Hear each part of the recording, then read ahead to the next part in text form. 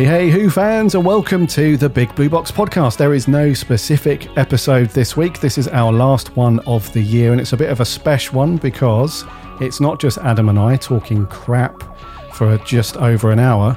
We've got the whole team together. The whole band is together for the first time on a podcast. Actually, the first time ever for anything. Podcast, live meetup, anything like that. So we're all good. So we're going to round the year off with a bit of a round table. We're going to talk about Series 13, the FLUX. In general, we're going to go through some stuff that we like, some stuff we didn't quite like, and just give you our overall impressions. And then we're going to finish up with a wee bit of what we're looking forward to for the festive special and the two specials that are coming up next year. So I'm Gary, as always, and joining me for the round table is Jordan Shortman. Hello. Hello, hello. Maria, how are you doing? I'm fine, thanks, Gary. I'm okay. Good stuff. Matt, Mr. Matt Steele. Mr. Matt Steele. He says hello from beyond Skype. Harry, how you doing, buddy? I'm doing great, Gary. How are you? I'm very well, thank you, buddy. Thank you very much. Mr. Mark, how you doing, dude? Not too bad, thank you. All things considered. Nice to be here, as always. Yes, all things considered, indeed, yes. Good. And our usual co-host, the other half of the Big Blue Box podcast, the guy that's not 100% happy today, but we think he's bearing up. He's all right. How you doing, dude? It's Adam. I'm good, mate. Yes, I've got all the F-bombs out of my system. Yes. So it should be a family-rated podcast from now on. We hope so. I don't have to put that explicit badge. Don't want to have to mute me. No. So we have got a couple of technical gremlins, dear listener, just to warn you up front. Most of us are cool. We're all good. But as usual, Skype's not playing ball. So if one of us drops out or if all of us drop out, then yeah, we will just work around that, as always. It's a bit like the TARDIS playing up. Every now and then you have to whack it with a hammer or do something, but we'll work around it, I'm sure.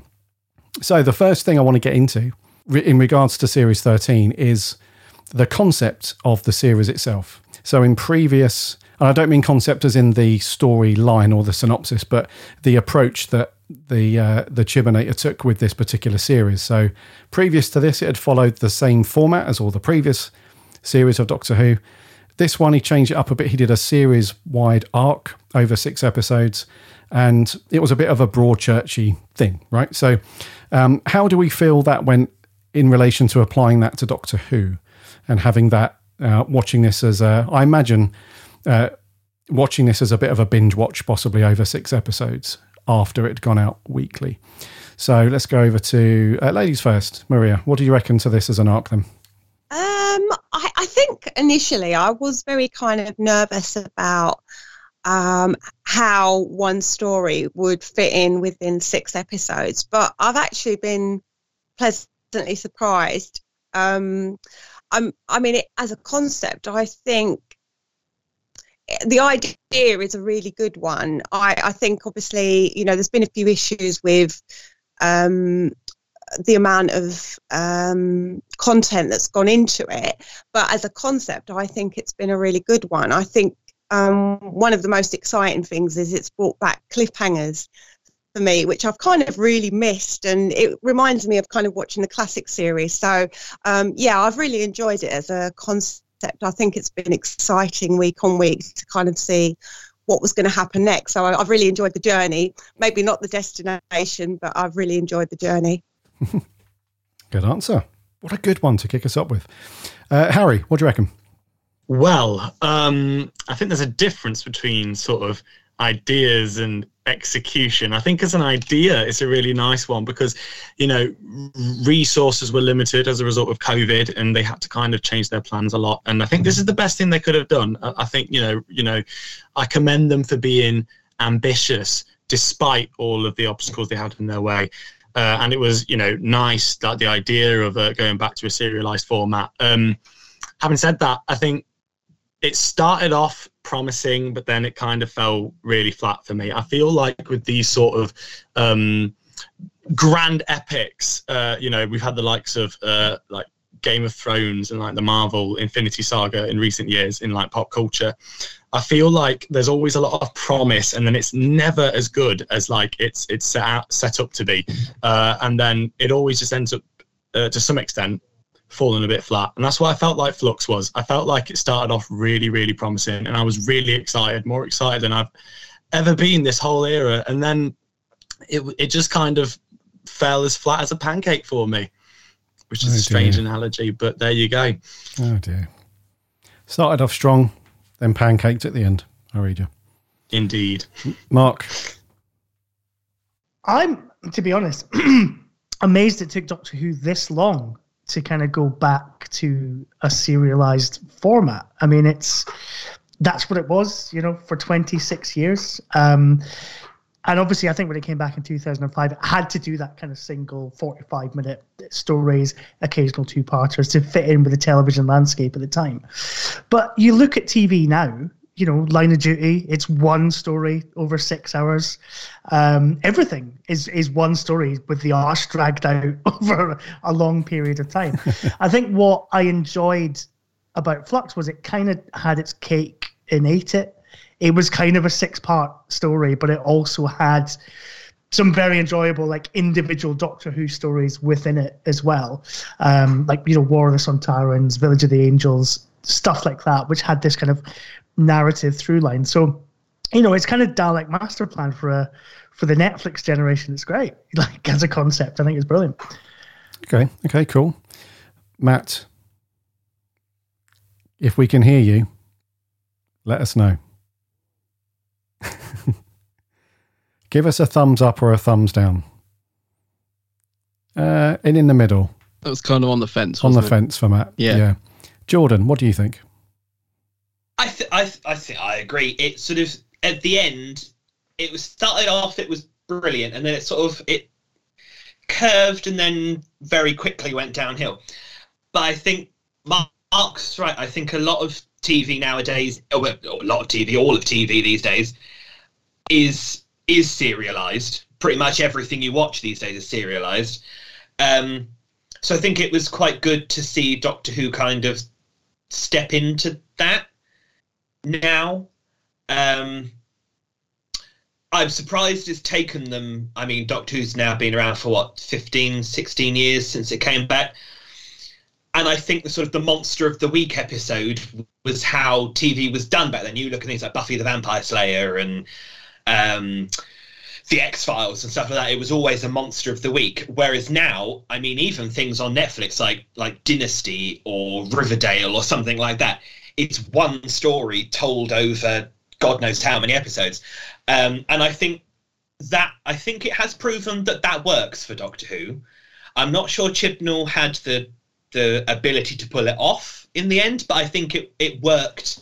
It's proven that if Davies wants to do it next year, that it can work for Doctor Who. Okay. You guys are on fire with the answers tonight. I expected this to be how did you think it went? It's like disarray. Mm-hmm. How do you think it went? Yeah, it's fine.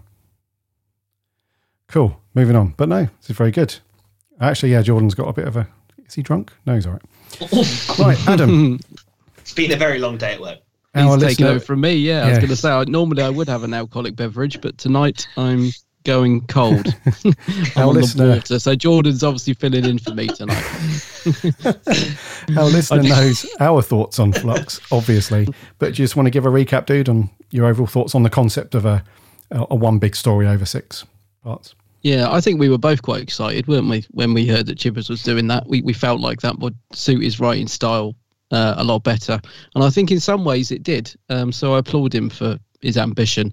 But the problem is he kind of made a rod for his own back, really, didn't he? And it kind of collapsed under its own weight. So I like the concept of it. And I think there were some great things thrown in and, some nice ideas and everything. But yeah, like I think a lot of us feel in this chat tonight, they didn't all really come together. And the problem is when you advertise something as the biggest adventure yet, which we've had a few times now, it's got to live up to it. And I think by the time you got to the end of it, it didn't. So yeah, I think it was heading in the right direction. I just think it came apart pretty much halfway through, really. And then we had a good Angel episode, which tided us over, and we thought, oh, maybe we're back on track. But then by the time we got to the final, I think the general consensus was it it was disappointing. And then that's the problem when you're doing a story arc. You know, that ending has got to be satisfying in some degree. Otherwise, it makes the rest of the series a little bit, it taints the rest of the series, basically. So, but I applaud the ambition behind it, and I like the idea. I just think it buckled under its own weight, unfortunately. Pancaked, as Harry said. Pancaked. Flat Yeah. as a pancake. Before we move on. Pancake with no sugar in it. With no, oh. It gets worse. Not good. Not good. Indeed. Before we move on, Matt, have you resolved anything your end to give us your point of view, or is it still sign language? Oh no, so. You are. We can hear you. Yes. Oh, can you hear me? We can hear you. Amazing. Yeah. Oh wow. Okay, right. I'm not going to touch a single thing, and hopefully we'll be okay. Don't move. Don't blink and don't move. That episode of Mr. Bean where he gets the TV aerial just in the right place. Yeah. Matthew, what did you think of the Flux? Well, leading up to the Flux, I must admit I wasn't overly enthusiastic. I don't know why, but I haven't felt that way for a long time now. The way you used to feel when you're coming up to a series and it's all kicking off and you get that anticipation building. But I was pleasantly surprised. After the first episode, leaving on the cliffhanger, I was glued to the screen, almost falling off my chair. And I loved it all the way up until episode 5. That's when things take a bit of a downturn for me. I don't know what happened. Episode 6 is just a bit of a mess for me, and I don't know really how to say it, but it just didn't deliver on hardly anything that was building the entire series. Right. In terms of it being an event series, I thought it worked really well for Doctor Who. I think nearly every series these days, like Jordan was saying, sticks to one story arc throughout the series. And it does work if you can back it up with following through with your ideas, which I just don't think happened completely. Yes, true. Yeah. So the Flux Chapter 6, The Unsugared Pancake, is what we're kind of in agreement with there. Although I do want to play devil's advocate, though, because there are a few shows where not having the, a very consistent story arc over a series still does work. If anyone's ever watched The X-Files, you will know that that does very well. So that has a mixture of... Well, the first half of the X-Files. I was going to say, yeah. I was like, for the first 5 or 6 years. Yeah. So that has a very good mix of having these lore/arc stories that run through the series, but they also intersect that with sort of Creature of the Week episodes where they're mostly isolated and it's not part of the main story. And that worked you're right, Mark. The first 5 or 6 seasons of that was very good. So it can work, but yeah, I agree. The more modern way of storytelling these days, where you do have a single arc, I guess, over a single series, it's and I think that's more the streaming, as a result of streaming, because a lot of streaming made services where you have Netflix making their own shows and Amazon making their own shows, they'll just dump the lot in one go. And so it makes sense to watch that as one long things like Cobra Kai and, those sorts of things. So I agree. It's it can work. It's just that I'm not sure the Chibbers just knows how to write sci-fi, if I'm being brutally honest. I think he's very good at writing the more down-to-earth, gritty, crimey, everyday kind of dramas. I think he's very good at that. But where it concerns, which is really surprising to me, because a lot like Russell, he claims to be a lifelong Doctor Who fan and claims to know it inside out and has good ideas. But there we go. It's down to you guys to debate this stuff. So opening up to the floor then, let's talk about some things that were good about Series 13, whether it's the a particular episode that you liked, or Jodie's performance, or Swarm and Azure, anything you like. Somebody kick us off. What are some good things about Flux, because I feel like we shouldn't bash it, because Adam and I have done enough of that over the last 6 weeks. So I was going to say, where do you want me to start? Because I really liked Flux. I think I'm the only person here that did. I think it's Jodie Whittaker's hands down her best performance as the Doctor. Agreed. Yep. Through all episodes, she's so comfortable in that role now, and she feels very much like her own Doctor. There was a lot of people, which I totally disagree with, but there was a lot of people going, "Oh, she's just like a female David Tennant, blah blah blah blah blah." But here, I think she's a much more interesting portrayal of the Doctor, and she absolutely nails the humor in a way that I don't think we've really seen since maybe Matt Smith, and even then Matt could push it a bit too far into kind of cringeworthy. Whereas I think just little subtle things like in The Vanquishers where she tricks the Sontarans and she licks her lips. Just little subtle gags like that is just so enjoyable to watch. So I think she's great. She balances the comedy with the drama of it so well. And I'm going to be really sorry to see her go, actually, to be honest. We've only got kind of 3 hours left, and I kind of feel like I want at least another year, with the 13th Doctor. So that's my opening salvo, I guess, on positives. I do agree with you there, actually, Mark. I think this is her best series, and I think because she was so good on this one, I do kind of want her to have another series. It's just a shame that this is her last full go at it, and this was the only one where I thought she was actually. I always thought she was good. But I thought this was the one where she actually finally became the Doctor. She needed a long run-up. Yeah. But then I don't know how much of that is down to Chibnall's writing. Well, I was going to say also, isn't that just because I always take against this kind of sort of post-2005 idea of what the Doctor is, because like in the classic series the Doctor was never this like, they make a joke about it in Twice Upon a Time, he was never this like braggadocio hero that would just like swagger into places and just give big long speeches and all that kind of thing. They would just mess stuff up, save the day, move on to the next place. And I really think I've been rewatching the Jodie Whittaker era for my own podcast, and I really feel she gets that and she really nails that. And I think what a lot of people, when they kind of criticize her and they criticize Chris Chibnall, is that they're expecting these sort of big universe-ending stakes and her to make these like sort of big difficult decisions and all this kind of thing. And obviously you get that in Flux. That's basically what it's like. Chris Chibnall's going, "You want that, do you? Here you go." All right, just have it. If you like, and I think that's kind of what he's done. And I think the payoff's been great. I think because you've had one series which is very kind of slower paced, kind of doing interesting things, bringing back the historical element of Doctor Who. Then you had a kind of something that was a bit more kind of a Russell T Davies, Stephen Moffat tribute act. And then you have this kind of big, epic sort of a serial. So maybe she feels more like the Doctor to people because she's within that kind of sphere. Interesting. So there's a couple of people, actually, yes, a couple of people. I think, Matt, you were not too, if I remember correctly, you weren't as against, should I say, Jodie Whittaker being the Doctor and stuff. I think you don't mind Jodie, is that right? No. You're on mute, dude. Unmute Skype. It's Skype. Let's go back to thumbs up, thumbs down. Hold on.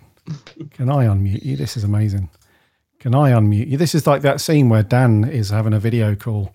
And I haven't seen him move. I don't know how he's managed to mute himself. Speak. Go. Can you hear me now? Yes. Yeah, we go. Okay.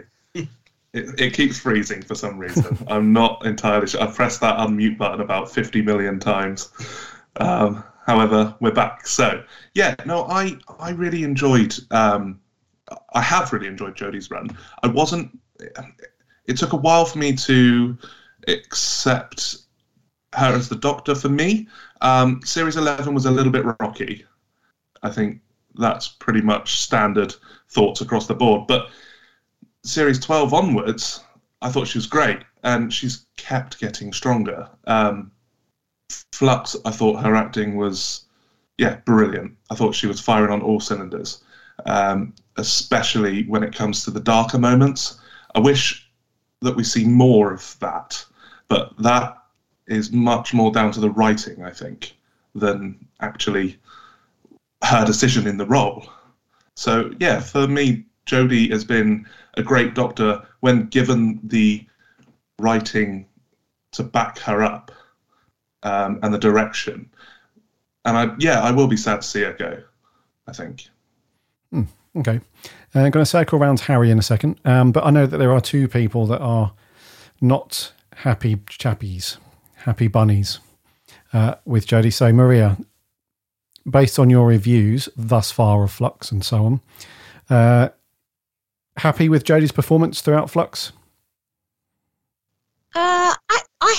I have actually enjoyed it probably more than any other series, and I don't know if it's because Chris Chibnall's writing has come up a notch, whether he's in a comfortable place where he's able to write her in a more flowing kind of way, obviously because it's one long story, or whether it's because she's had an ensemble around her that's not her companions, because I think she's actually worked better when she's worked against the guest actors in the series rather than with her companions. I don't know if I like the companion relationship that she has with her companions. I think I prefer it when she's with the other actors, because you can see it with Kevin McAnally and the actress who plays Claire. They kind of bounce off each other so much, and some of the standalone stories that she's had as well, the Sontaran one and the Weeping Angels ones, I think she's been really strong. She's been on her own maybe without her companions, and the writing has played to that, I think, and it's made her, she seems to come across a lot better. And I don't know whether they've kind of just cut out some of the sillier stuff that they've had in previous series as well, which I have enjoyed her this series. I think she's been a lot better.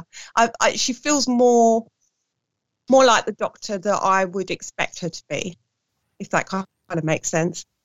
Yeah, it definitely makes sense. Yeah. Okay. Adam. Yeah, I'm sort of biting my lip a bit because I don't. Yeah, I think this has been her strongest season in terms of her performance and to an extent the way she's been written. But the thing is with Jodie is every time I start to warm to her, she then goes off on this sort of zany sort of side of her Doctor, which a lot of people enjoy. I mean, this is the thing about Doctor Who. Every time we get a new Doctor, certain aspects of their character will appeal more to some people than others. It's just the way it is. Some people like Colin's tetchiness, other people find him too abrasive. So, for example, when Jodie did the snap scene, people find that hilarious. I can't stand it. I just I hate that scene. So I don't mind Jodie, but I don't think her performance is particularly good, and I don't really understand when, sorry to say, like people say she nailed it. Sorry, Matt. I just don't think she does. She doesn't hit the right level of performance for me personally. But that's not to say I don't like her. I just don't love her, if you know what I mean. As I said, every time I think, oh, she's good. Like, I liked her in episode 1. I really liked her in the Sontaran one, actually. For me, that was her better performance. Maria, you were just saying you thought she was good in the Angel one. I liked the Angel episode, but she really annoyed me in it. She was way too zany and bouncing off the walls. But if you look at the Sontaran one, like you said, she's good when she's bouncing off another cast member that's not a regular. And I really thought that was probably her better episode for me personally. But it's weird because, when she has that dark coat on, even in those small scenes where she's playing the darker Doctor, I really want to see more of that. But that's what I mean about personal taste. That's just how I want the Doctor to be. So I don't really think it's her. I just think her personality as the Doctor doesn't appeal to me personally. So maybe not so much her performance. Her Doctor just doesn't appeal to what I like. Probably what you were saying, Mark. It's just not what I see as the Doctor. So it's interesting because you're saying that the Darker Doctor. I'm bored rigid by the Darker Doctor. Do you know what I mean? Like, we've had it for so many years. But now, not so much like, the Darker Doctor, Time Mark. Lord It's just the fact that Victorious she's and all that so stuff. It's over the just top like, with the gurning faces and the silliness. I can't stand it. And I don't mean like I want them to be like a pouty grumpy all the time, but she's just so over the top in her performance. I can't get on board with her. I can't. She doesn't command a room for me. She reminds me of a supply teacher that nobody takes any notice of. When she comes in and starts laying down the law, even the Sontarans and that just laugh at her. She just doesn't have any command of the screen for me personally. Anyway, I'm not saying I want her to be a Dark Doctor. That's not what I'm saying. I just don't find her particularly engaging as the Doctor. Mm.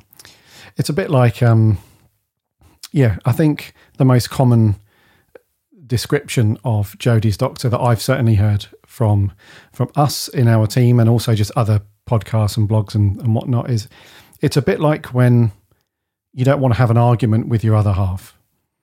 It's always that thing where it gets a little bit, you're not fighting yet, but it gets a little bit towards that bit. And it's always that one saying, isn't it? It's like, I'm not starting, I'm just saying.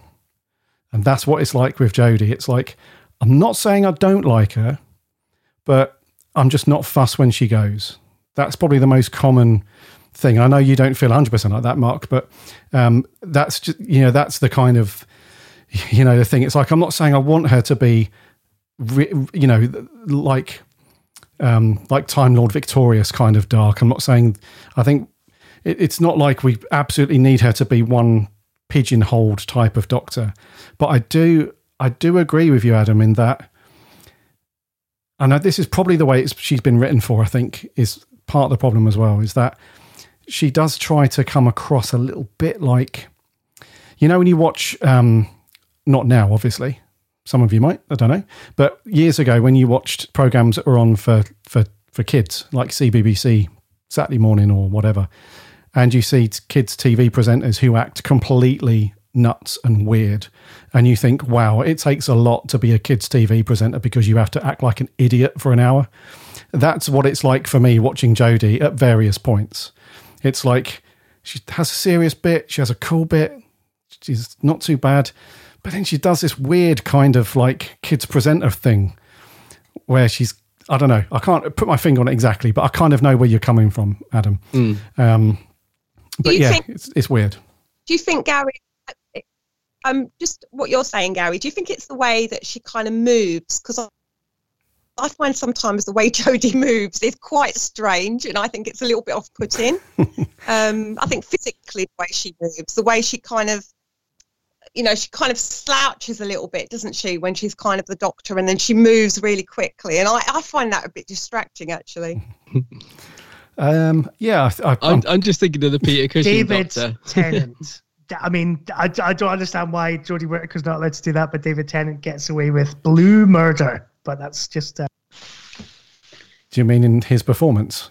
In general, Mark, or specific? Yeah, just in the 10th Doctor. I mean, don't get me wrong, I like David Tennant, but I think a lot of the criticisms that are levelled at Jodie Whittaker could be easily levelled, and one with a bit more kind of strength behind them, to sort of Peter Davison or David Tennant or doctors like that. And I just wonder what it is about Whittaker that rubs people up the wrong way. But that's a whole separate podcast, I think. Yeah. We tried really hard, actually, for the last 6 weeks when we were recording. We actually said on a couple of episodes, look, we've got to really try not to compare Jodie to previous Doctors, because that could lead down the rabbit hole of, but so-and-so Doctor didn't do that, and she doesn't do it like that Doctor, and all that stuff. So we really did try to. There was only a couple of scenes and a couple of bits where we said, at this particular point in the episode, if you remember this episode where it was, a similar kind of scene and similar stakes, then... sorry, Mark, David Tennant, there was this scene where he did go absolutely bonkers and completely just stole the hearts of everybody for that 1 minute. And it was such a great performance. And you were thinking, why didn't she just push herself more to give that kind of delivery, in that kind of thing? But it's apples and oranges in a way, because that's just how she decided. That was her decision as an actress to deliver that line and that scene. So like I said, it's difficult to to stop yourself from comparing to other doctors. It's a bit rubbish like that. But and that's what I meant when I said about her in the dark coat, you see, because she was more like when she's saying blow the doors off. I'm like, yes. So I could see a side of her doctor that I would like to see more of. That's what I'm trying to get at. Yeah. Do you see what I mean? It's not that I want it to be dark. I just like the fact that she has got it in her to be commanding of the screen, like in those little scenes where she was doing that. But she's and playing, I just thought I'd love to see Joe that Martin. more. She's not playing Jodie. Exactly. Maybe that's why I like Joe Martin's doctor so much. Yeah, because I just prefer that sort of doctor that's a bit more. Trying to keep it ballsy. I can say ballsy, can't I? Steady. I'm not putting that explicit badge on. Oh, okay. All right. Right, Harry. Jodie.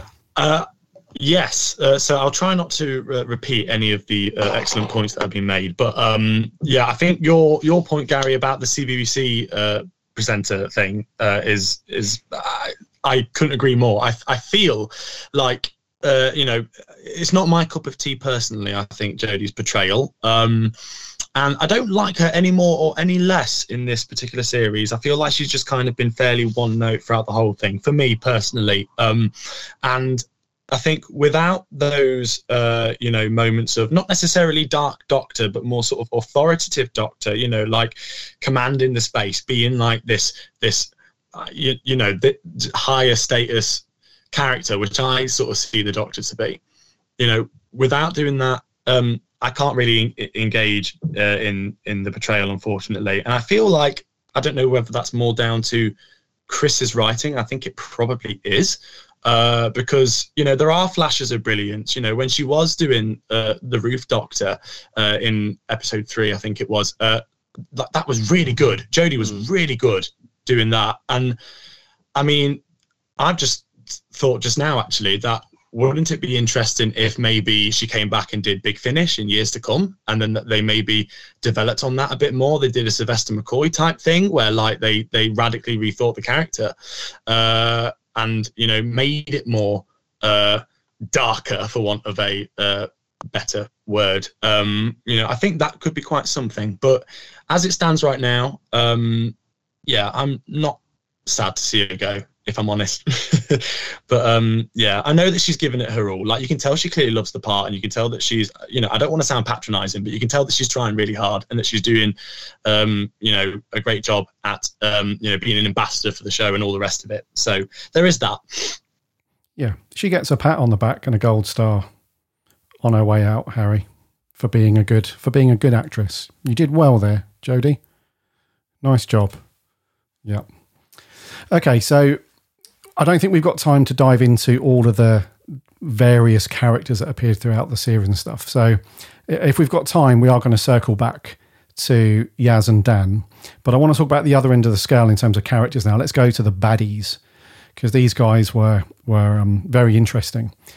Namely, the two dudes that were probably gave the Doctor the most amount of trouble and threat over the last couple of years that we've seen in Who. So Swarm and Azure, again, open to the floor. What did we think to these guys? Let's talk about them collectively. Jordan. I loved them. I thought they were brilliant. I think from the first episode, they're not really in it too much, I suppose. The one bit I don't get is the bit where Azure is disguised as a human and why she smashes that thing that's floating and things like that. But I mean, I loved them. I mean, Swarm, camp as Christmas. Great shoulder pads. That whole costume, that whole the 80s shoulder pads and the way the costume sort of like went in on his middle and came out. I loved it. And I mean, the bit in the second episode where Azure says, "Oh, I am Azure and I am your death," and she sort of touches that floating thing and it disintegrates, kind of reminded me of like a Sutek moment where he's like, "I am Sutek, Lord of Death," and she had that sort of a moment.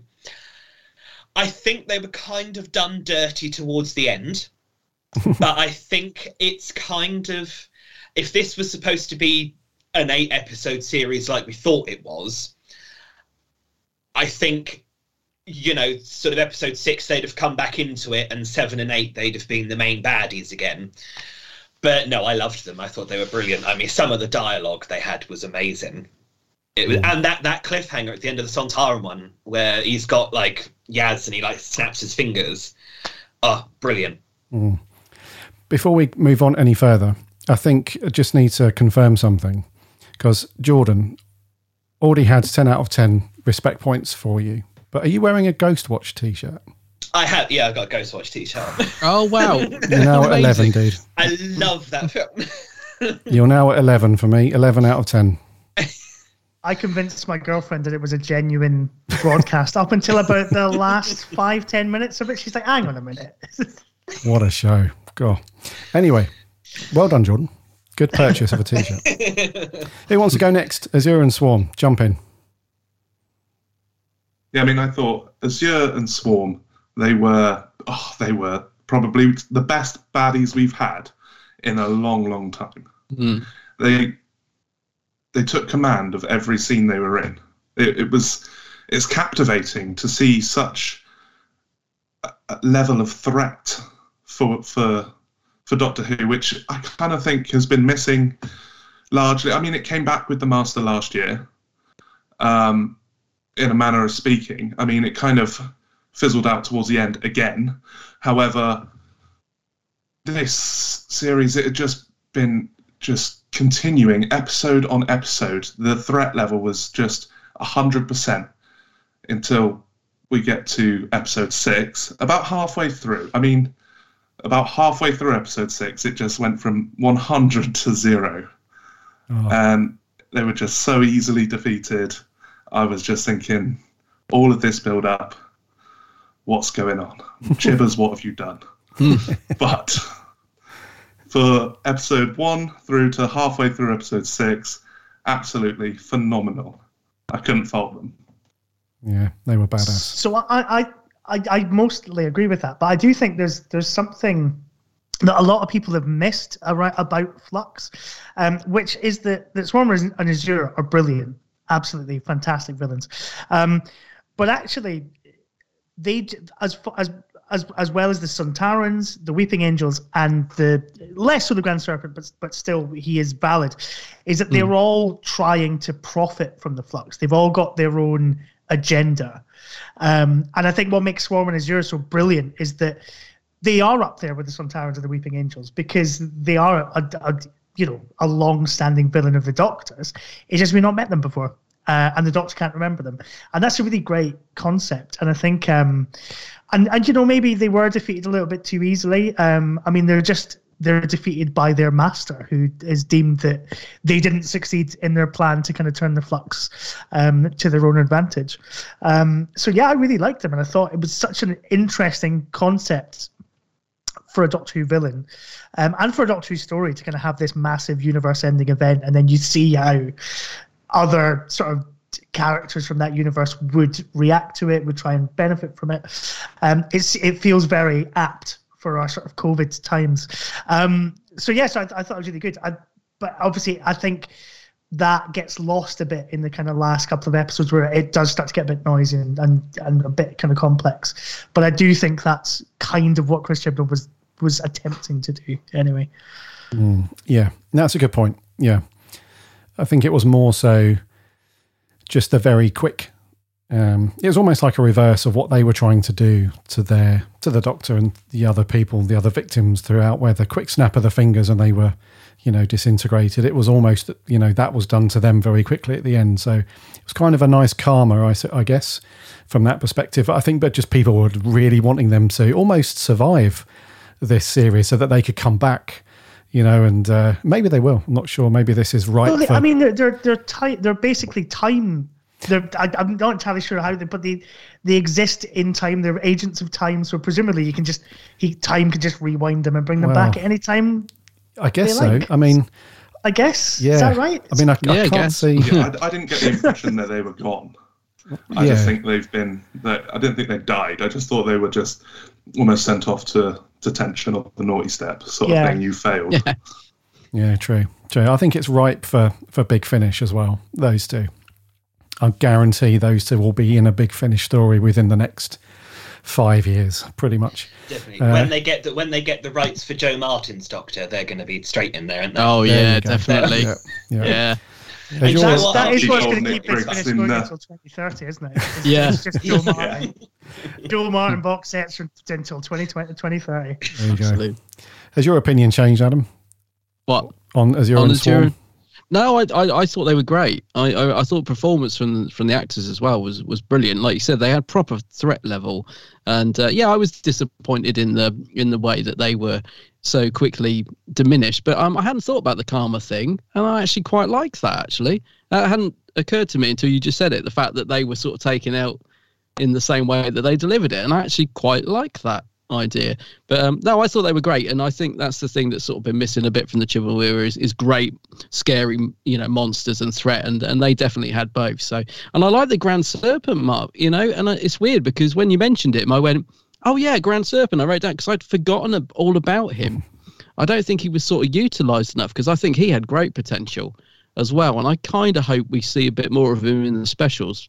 I don't know if we will because I still don't quite know what he was trying to do, but I thought he was good as well.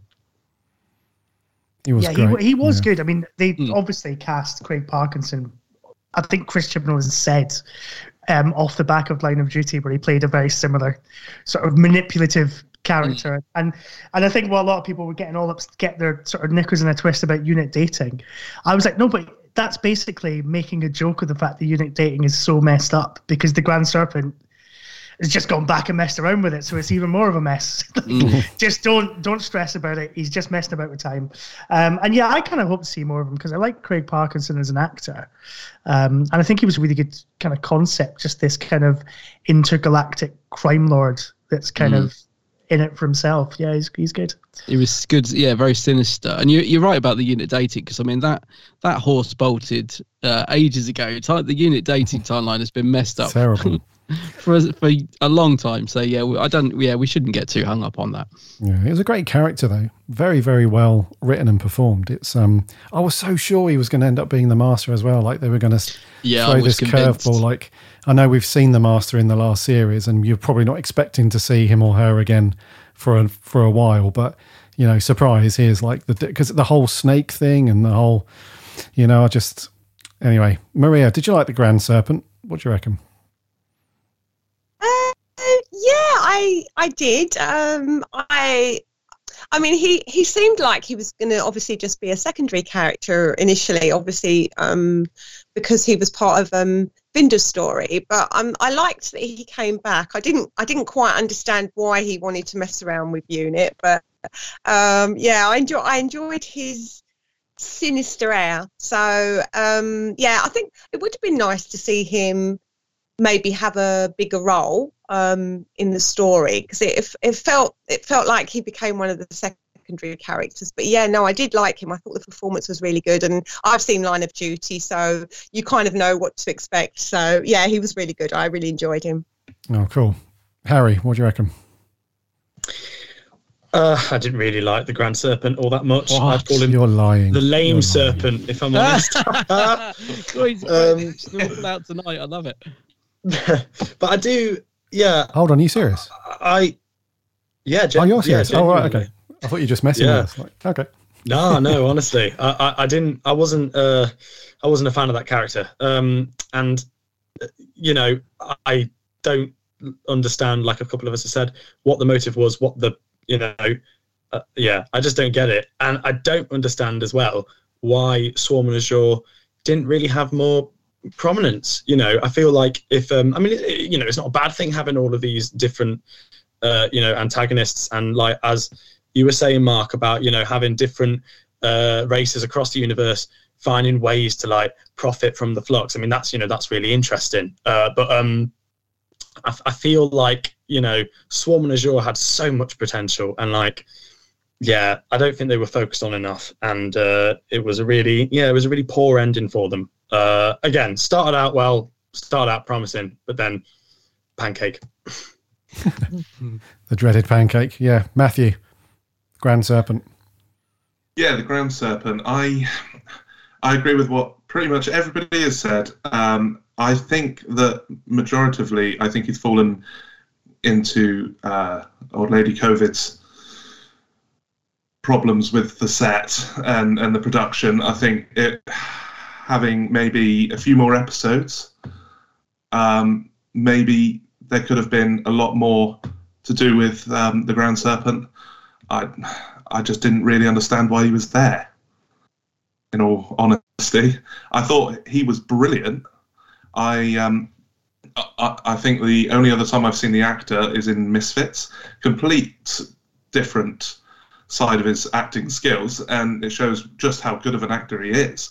Because I thought the way he played the role was, fantastic. And directed really well as well. But I just didn't get what was going on.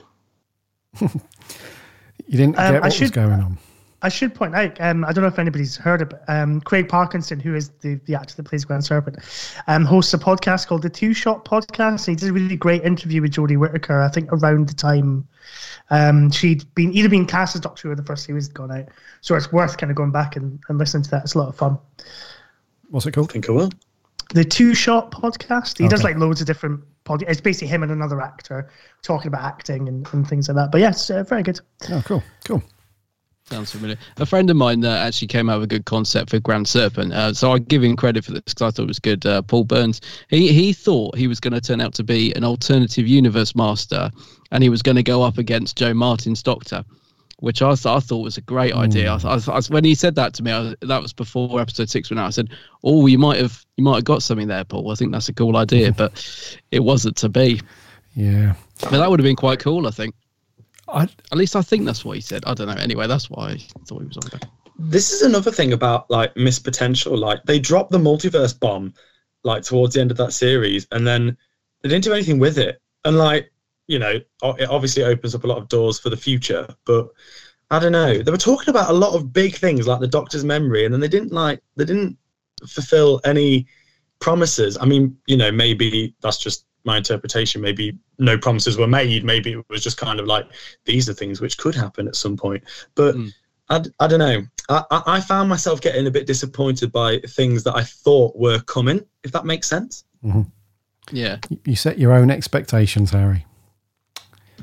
I don't know. I probably shouldn't do that. I was thinking too much.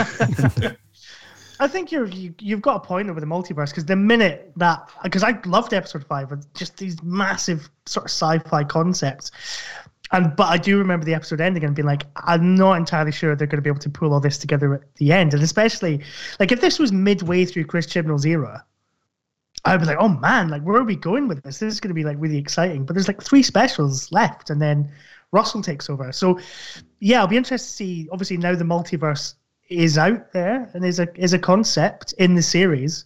It does open up so much more potential, and I think potential is ripe for kind of exploring in Doctor Who. And again, it's kind of amazing it's never dealt with that before. I mean, I know Big Finish has done bits and pieces with it, but yeah, be interested. But yeah, I was a bit disappointed that it was kind of just like shuffled aside in episode 6. I don't know how you guys feel about this, but I don't feel like Doctor Who's ready yet for the whole multiverse thing. Not in this series anyway. Not with the storylines and threads that were handled there. And I know I always say it, so I'm very sorry, guys. I always, you know, I honestly feel like Chibbers is just not the guy to handle that. Why do you think he threw, and I'm opening this up to everyone, why do you think he threw so much stuff in there? I mean, I know the episode count was dropped, and I don't know at what point that changed from like 12 to 8 to 6 episodes, so it could be that. But you know, when I said earlier that he made a rod for his own back, why do you think he threw in so much and so many characters instead of, like, you've already got 2 great characters with Swarm and Azure, you got the Grand Serpent as well, so you got some really good stuff. Why did he keep adding, like literally throwing everything in the kitchen sink, do you think? Because he kind of made life difficult for himself, didn't he? Like, why do you think it's that he felt like, oh, this is my last series and I've got all these ideas and I want to get them all out there? Or I would say, yeah, definitely. No, I just feel like up to the end of episode 4, it felt like the series was progressing kind of at a pace, but enough for you to kind of understand what's going on. And then when you get to episode 5 and episode 6, there's like all this stuff that's just thrown in. And I think, Adam, you might have a point. I mean, it could just be that he's thinking, you know, I haven't got very much longer on the program and I've just got to throw all these ideas in. I mean, maybe he is preparing it for somebody else to take it on, but he's just putting the ideas out there. But there was too much in episode 5 and 6, I think, to be honest. That what was in the ideas in those episodes could have probably covered 5 or 6 episodes on their own. Really. Yeah, and it's strange, isn't it? Because Series 11 was so lacking in monsters. I think it's one of the things that was disappointing with Series 11. It was, you know, we didn't really have any new monsters or villains created. And then we get to Series 13 and he's throwing in loads. It's almost as if he's suddenly like had inspiration and like his brain's exploding with all these ideas. I just wish he'd like spread it out a bit more over Series 11 and 12. I wonder if it is that they had a 10-episode series in mind, which they must have done. It feels like it, yeah. And then they've just, rather than kind of, they've stripped it down to 6 episodes, but there's probably just stuff in those episodes that's gone, I really like that. I'm going to keep that in there and stuff like that. And it gets harder and harder to get rid of ideas that he had that he really wanted to kind of keep in. And maybe that's why we have this kind of slightly overstuffed 6-parter where if it had been no, it's not 10. No, I didn't actually mean it like that. I was just using the stuff analogy, but yeah. Kind of like being a Doctor Who collector. Yeah. No, I can't get rid of that. Why not? Yeah. You haven't touched it in over a year. Well, it's special to me and I can't get rid of it. So many unread books just trying to crawl out the shelf. That's dangerous. Jordan, what do you feel about this, Jordan? I mean, my biggest question was, it's in Survivors of the Flux when you see Tecteun. I was kind of like, I wonder how she felt when all of a sudden Daleks and Cybermen just sort of flew into the void, which is where the division is. I wonder what she was thinking when that happened. I mean, I suppose sort of the multiverse has kind of been there since a sort of Rise of the Cybermen and the Age of Steel. I suppose, I mean, that is what a parallel universe is a multiverse. But I think Chibnall sort of, he'd thrown too much stuff into it.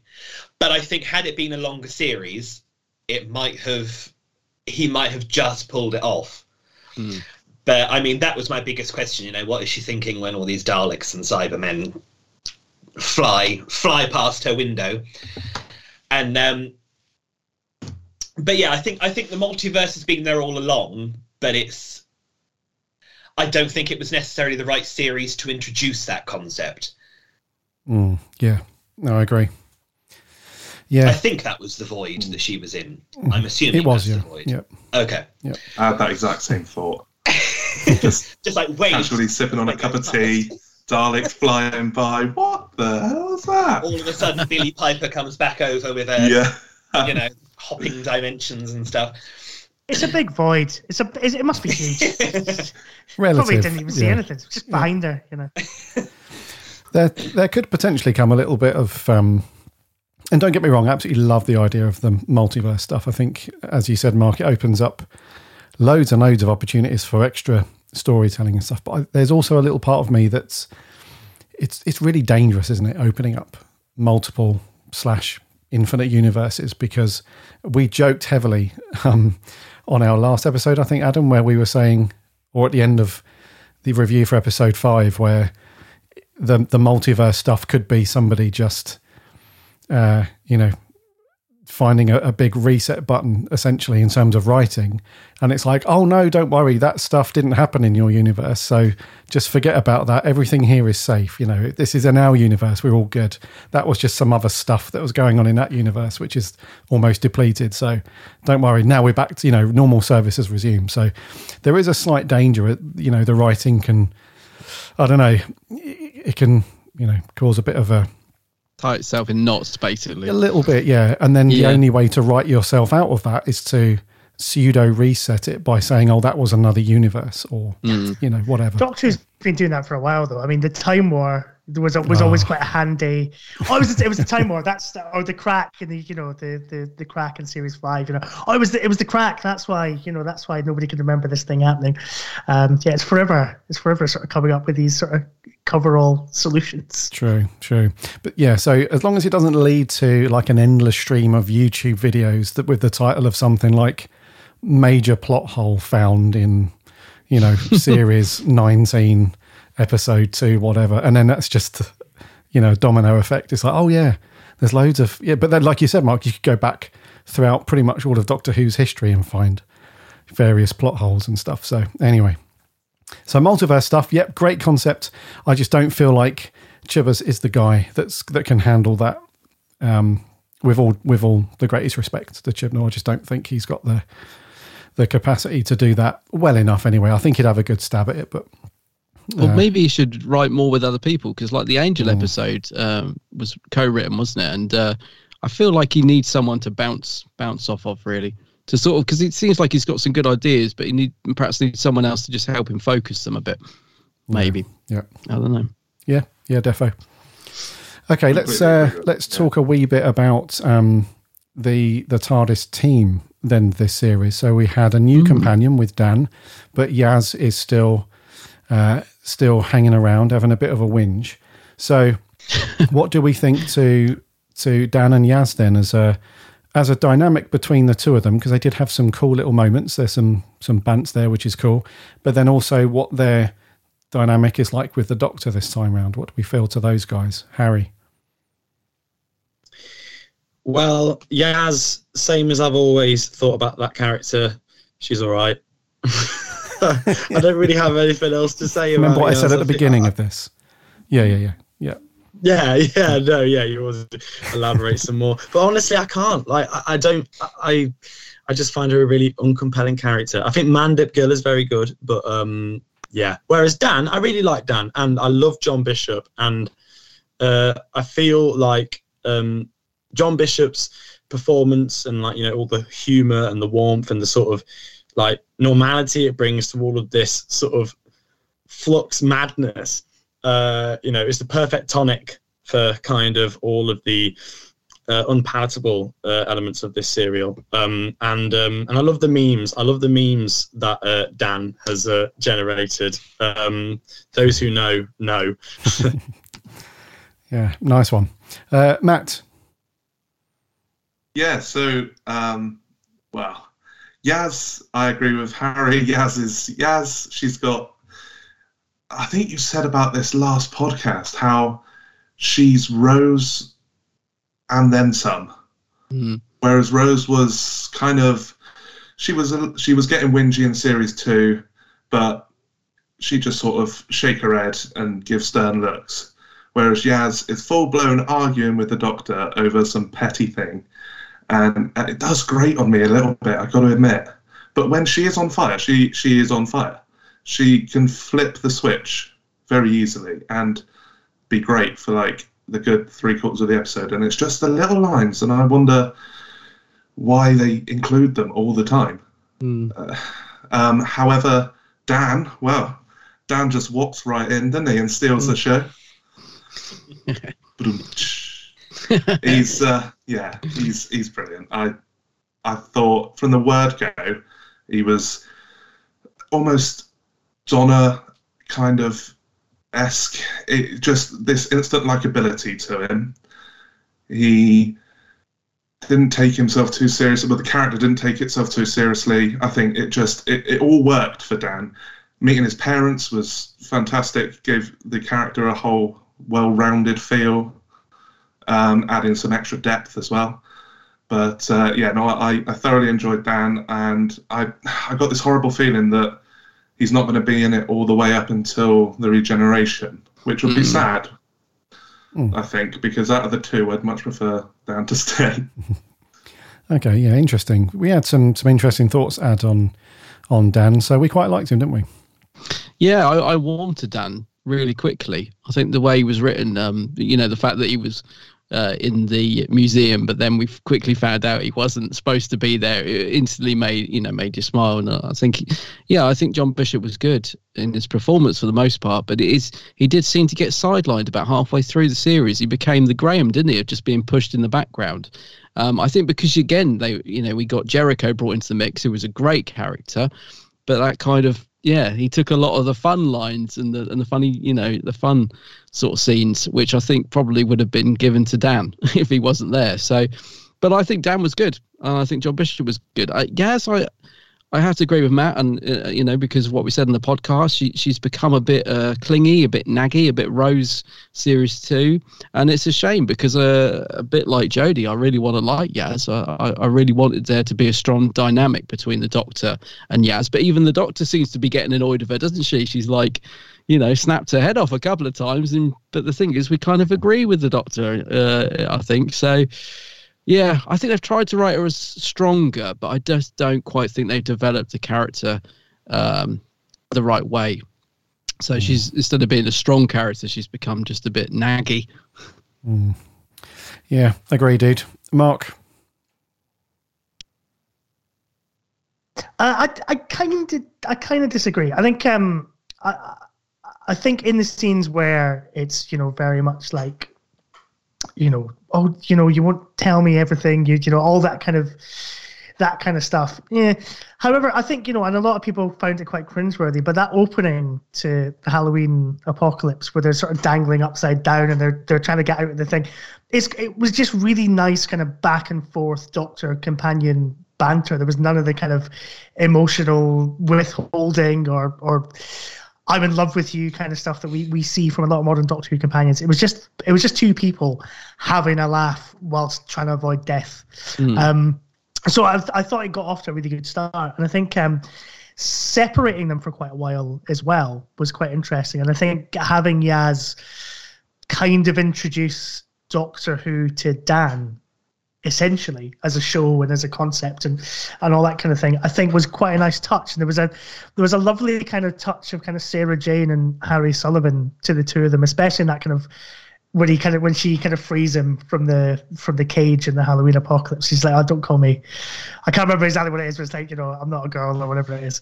So yeah, I thought they were great together, and it's and yeah, I think it is a bit of a shame that it does kind of come down to she misses the Doctor and she loves the Doctor and she wants to be with the Doctor, when you've seen her kind of prove herself and take control of the situation when her and Dan and Jericho get separated from everybody else across time, and she's the one in charge. She's the one who's kind of leading them on this kind of treasure hunt around the Earth, because the Doctor trusts her enough, so she shouldn't feel this sort of disconnect between her and the Doctor, because I think it's kind of been proved that the Doctor trusts her to take on this task and save the world, essentially. So yeah, I thought it was a bit of a shame that it kind of comes down to fundamentally, oh yeah, sorry, I didn't tell you that I've got this whole secret past. I just didn't really know how to broach the subject. Or be more honest with me, all that kind of thing. Yeah, that's a good point, dude. Yeah. Okay. Jordan, any thoughts on these two? Do you know what? I wasn't expecting to like John Bishop as much as I did. I don't like stand-up comedians as a general thing. I don't find them funny. Wow. Which is... Tough crowd, Jordan. Yeah. You don't want Jordan in the front row. Oh, dear. Do you know what? Well. But it's... Tomato I look in back hand. on, like, my favourite companions. Catherine Tate, I thought was brilliant. Bernard Cribbins, I thought was brilliant. Bradley Walsh, I thought was great. All of them have done, comedy stuff. And from the word go, I loved Dan. I thought he was brilliant. I thought he was a really, really good character.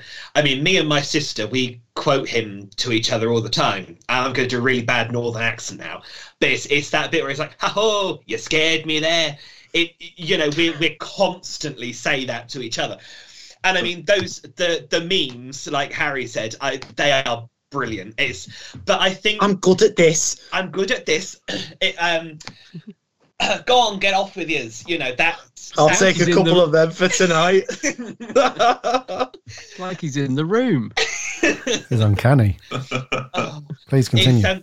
But I think he really, I think his best one was the Sontaran one. When he's going into the Sontaran combat, I mean, that bit where the Sontarans execute those humans, I thought that was really good acting from him. He doesn't overact it, but it's just that little look where he looks away and he's like, oh my God, you know, I'm never going to be able to unsee that, and I can't believe that I've just seen it. And then he goes on the Sontaran spaceship and he's talking about, you know, Tempori Command and whatnot. I love the fact that when his dad gives him the wok, it makes the Captain America shield noise. I loved that. I thought that was brilliant. Yaz... Does it actually? I think so. It kind of makes that, like, vibranium-y noise kind of That's thing. true. That's hilarious. It's got a similar sound to it. Whereas Yaz, I don't know. I like Yaz. I agree with Mark. I really thought she came into her own when they were separated.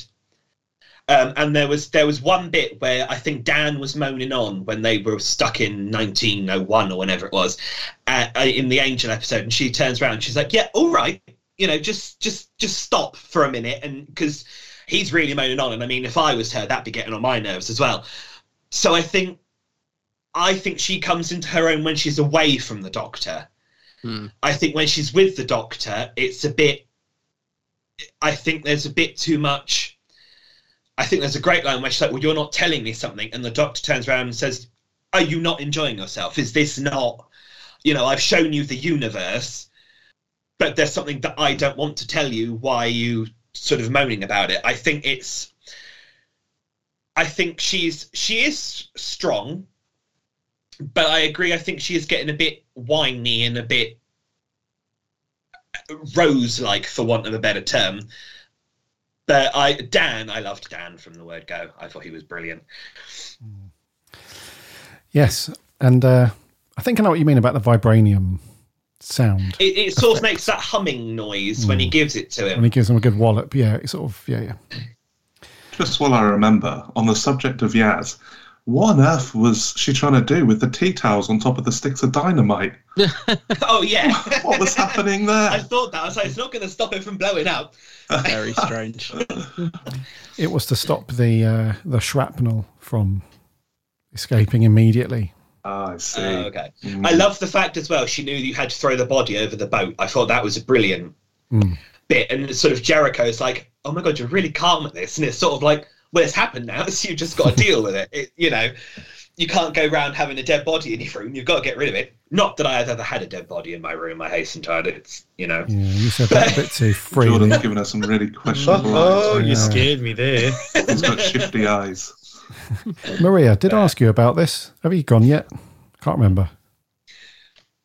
Maria, have you given us your thoughts on Maria and Dan and Yaz yet? I can't remember. No, I haven't. Sorry, I've been listening with interest to what everyone else has been saying. So, yeah, I was a bit worried about Yaz at the beginning because she seemed like she was quite moany and quite clingy, and I don't think she's really changed that much. I mean, she was bossing obviously Jericho and Dan around when they were stuck in 1904, and you know, she was almost like a kind of doctor kind of role, you know, with her companions kind of following her around. I mean, I like Yaz. I think she's okay. She's fine. I mean, I don't really like the way she's kind of very clingy on the Doctor and all this kind of, you know, tell me how you're feeling and tell me what's going on, and you know, it feels a bit what did you call it, Mark? Cringy. Yeah, so I don't like that, but yeah, she's fine. Dan I really liked. I liked his introductory episode, you know, especially when you know, he's captured by Carbonista, and I think their relationship is quite an interesting one, the way they kind of banter with each other. So yeah, I've enjoyed Dan. I think he got put a bit into the background, you know, throughout as the series went on. You know, he was kind of, Yaz was kind of brought forward a little bit. He was kind of pushed back. I felt really sorry for him at the end when Diane kind of said to him she's not going to go out again with him. So, you know, he kind of lucked out with that one. But I really liked him. I mean, he's quite laid back and he's quite funny. You know, maybe you know, he without trying to be, he's actually quite funny to watch as well. So I think he's a nice fit. I think he works quite well with Yaz together, just the two of them in the TARDIS. If there was three companions, I don't think it would work, but it works with just the two of them, I think. Good. Yeah, I agree. It does work with just the two of them. Okay, so the time has flown by very quickly, as it always does. So before we sign off, I'm just going to go round. Adam and I have already given our scores, obviously, through the previous episode. So I'm going to ask you guys for a mark out of 10, and then just one quick sentence. What's the one thing that you're either looking forward to or you're hoping to see from the next 3 times, the next little batch of episodes where we're going to see Jodie? So Jordan, out of 10 for Flux, and then what are you most looking forward to before Jodie leaves us? Flux, I'm going to give it an 8. I'm going to be, because I did enjoy it. It went downhill after a while, but there were still things in that last episode I enjoyed, so I'll give it an 8. What am I looking forward to in the next? The Doctor, Dan and Yaz being companions because they want to be, not because they're sort of thrown together. I think I'm looking forward to. Cool. Okay, Matt. So if you had asked me the question on episode 5, I would have said 10 out of 10. Episode 6 happened, I'd bring it down to an 8. I think a solid 8 because I enjoyed 90% a lot. I just don't think it delivered, and for that reason it's got to be an 8. However, what I'm looking forward to and what I wish would happen, and I've got everything crossed that Chivers isn't going to let us down, is that he follows through on the whole Timeless Child arc. He's done it, people either love it or hate it, at least have the decency to see it through. Not just pop it into the TARDIS and let it ferment there until she really asks for it. And then have it. Yeah. Okay. Another 8 though. Cool. Mark. I think an 8 for me as well. I really enjoyed it. I've got a couple of reservations about the ending, but I mean, to be honest with you, like, it's not even the most confusing and fumbled ending in Doctor Who of the past 10 years. I think it's still quite a satisfying conclusion. I think there are some loose ends. This isn't my sort of looking forward to thing, but I do hope that some of those loose ends, like what was going on with the TARDIS, the promotional art for Eve of the Daleks seems to suggest that is something that's going to continue, because you've got the kind of cracks in the sort of TARDIS on that kind of poster. So hopefully. But in terms of what I'm looking forward to, I'm going to, in the immediate future, Aisling B in Doctor Who. I'm looking forward to that. She's great. And she was one of my picks for the next Doctor. So I'm a bit disappointed, but also excited to see her with some Daleks on New Year's Day. Cool. Sorry, Jordan. She's a stand-up comedian, so... I was going to say, she's a stand-up comedian, so... and a writer, a very good writer. Yeah. Although she was in the absolutely dreadful Home Alone remake film thing that was... I didn't... I won't hold that against her. I choose not to watch.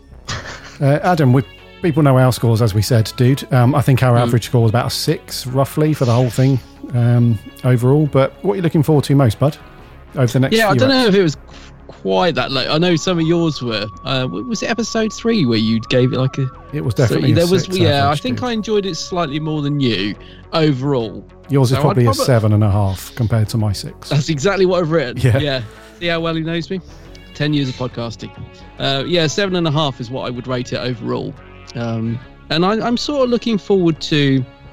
I would like to see the Master back, I think. I would like to see Sasha given something good to do. And I love the fact he's been watching some of the Delgado Master on the new Blu-ray sets, and he looks like he's loving him, and he seems to be taking notes. He loves the calmness of Delgado, so I would love it if he took a bit of that on board, because I think that would be amazing. I know a lot of people would say Jo Martin's Doctor, we need to see more of her, and I sort of agree with that. I would love to see more of her. I think she's great, but I also feel like she's kind of being brought out now as like, I don't know, it's getting a bit gimmicky, like, oh look, it's the fugitive Doctor again. So I don't know if that's going to work, but yeah, and I'm just looking forward to hopefully some new monsters if Chibnall hasn't scraped the barrel dry, if he hasn't outdone himself by putting them all in this. Hopefully he can come up with some good new monsters to see us through those specials. Yeah. Mm-hmm. Yeah, cool. Harry? Overall, I would give Flux a 6 out of 10. I thought that the first half was very solid. The second half left a bit more to be desired. But yeah, there were some good things. There were some not so good things.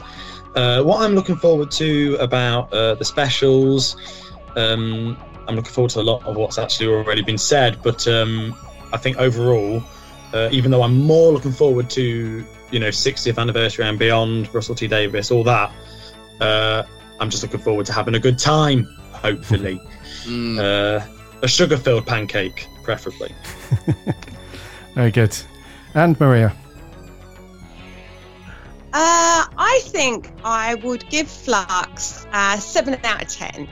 I enjoyed bits of it. I didn't think it kind of paid off everything that it should have done, so it'll be a 7 out of 10 for me. What am I looking forward to? Well, I want to see more of Belle and Linda, really. But I'm teasing you. Cheeky. Maria. I don't know. I mean, I try not to kind of look at any spoilers when I'm going forward, so although I know we've got Daleks in the next episode, which I'm not thrilled about, because we've seen them every Christmas, or every New Year, I should say, since Chris Chibnall's come in. I don't know. I don't know what I'm looking forward to. I know that there's only 3 more specials to go, so if I'm honest, I'll be glad when Jodie's gone. Let's not end it on a downer, Maria. Maria, come on. No. I'm sure she's going to give it her all, and she'll be fantastic. But yeah, I just want the 3 specials, whatever they're going to be, and I think just to enjoy them really, and have a good time, and then just wave bye. Yeah, you just want them done and out the way, so you can move on to the next stop. Yeah, I read you. You're not starting. You're just saying. I read you. Can I just quickly ask a yes or no question to everyone very quickly in the group? Talking about looking forward to things, so just a simple yes or no. Starting with Jordan, going around. Would you like to see the fob watch opened and Jodie to find out about her past, or should that just be a thing that's left for Big Finish or whoever to pick up if they want to? So, Timeless Child tie-ins. Do we want it open? The fob watch, Jordan. Yes. Yes. Okay. Harry. Yes, it wouldn't make sense if it wasn't. Mark. That's such a big question. Yes or no? Yes or no? No. I'm going to go with no. I thought you'd say yes. God, no. I like a bit of mystery, Okay, you want it left in the heart of the Although I expect she's going to open it, and that'll be tied into her regeneration, and she'll be forced to open it to solve some problem, and then that'll. But anyway, that's what I feel. Yeah, Maria. No. No, and Mark. I mean, no again, but I think you meant Matt. Yeah. Oh, did I say Mark? Sorry, Matt. Definitely yes, 100%. 100% yes. And my good co-host Gary. I'm going to say should no. Should that fob what be open? No. To be detailed upon later. Okay. On another show, I assume. Yeah. Interesting indeed. How interesting. What a mix of opinions. Yeah. Is that split down the middle then? Mostly yeses. I think so, yeah. Okay. So that is going to wrap there, our wonderful team and dear listener, for our round table, which I think is number 5. pretty sure it's number 5. I'm terrible with numbers and episode numbers, as you all know. I'm pretty sure it's number 5 done. So thank you very much for taking the time out of your evening to come and chat and waffle about Series 13. I think that's now put to bed. I know some of you have still got your own podcasts and your own blogs to do and maybe chat some more on it, but for us here, until the festive special anyway, that's nicely put to bed and done. So a very quick round the table just to say goodbye. So Maria, thank you very much for joining us, my darling. It's been good to have you as always. Oh, thanks, Gary. Merry Christmas, everybody. Thank you very much. Merry Christmas. And you can read Maria's reviews and rundowns and her location reports and everything on the website, which is very cool. Matt, thank you very much, buddy. Thank you very much for having me, as always. And thank you for taking me on this year. I've thoroughly enjoyed myself. And Merry Christmas to everyone. Merry and everyone Christmas, at dude. home. Yes, Merry Christmas. You can read Matt's reviews and articles on the website too. Jordan, thank you very much. Oh, thank you for having me. Yeah, it's been fun. And I'm glad you like the Ghostwatch t-shirt. Amazing. Yep. Yep. So Jordan writes for us as well, and you also write for a couple of other places as well, don't you? Yeah, so I do my own blog called TARDIS Traveller Reviews, and I also do articles for the Doctor Who Companion. Very nice, very nice. Mark, it's been a pleasure as always, dude. Thank you. Merry Christmas to all of you at home and all of that. Yeah, thank you. On the time lash. Indeed. So I'll do a little plug. On the time lash, we're not doing a Christmas episode, but we're doing a kind of pagan seasonal special. We're doing the Witchfinders and the Demons. It goes out on Sunday. And we've got Joy Wilkinson on as a guest. So she's talking with us about the Witchfinders, which she wrote, and also the Demons, which she's a big fan of. So yeah, listen to that. It's a really good chat, which I was editing earlier today. So yes. Lovely. Sounds good. Amazing. Sounds good, yeah. Harry, thank you very much, buddy. Thank you all.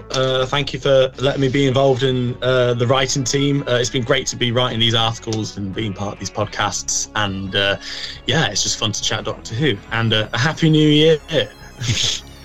Cheers, dude. And as always, my co-host Adam, you can find him over on YouTube. It is, of course, The Geek's Handbag. Geek's Handbag. Yes. Go and have a look at my vids. Have you said goodbye to... Oh, yeah, we did say goodbye to Maria, didn't we? Thought we'd missed her out.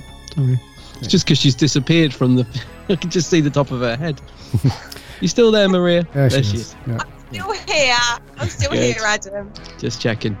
So a big thank you to you guys for taking the time out of even to do this, and also to take the time out to write all of the articles and your reviews and your opinions on various Doctor Who subjects throughout this year on our website. It's very much appreciated. You guys are very awesome with that stuff. So a big thank you for that. And next year, we're not going to slow down at all. So we're going to have more of these. These roundtables are definitely going to be a more regular thing. And just keep your eyes on the website, because these guys are very, they know their Doctor Who stuff inside out, and they're very talented. So make sure you keep reading that stuff. So Adam, it's been awesome as always, dude. Absolutely, mate. Yes. Indeedy. So have a great Christmas, everybody. Have a great new year. Stay safe and stay healthy. And we will catch up with you in the new year for our review of Eve of the Daleks. Eve? Yeah? Yeah. Yes, Eve. Yeah. That's what it's called. So until then, please don't let me down. Until then, remember,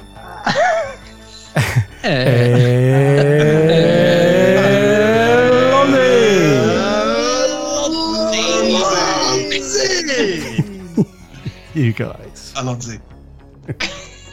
Allons-y.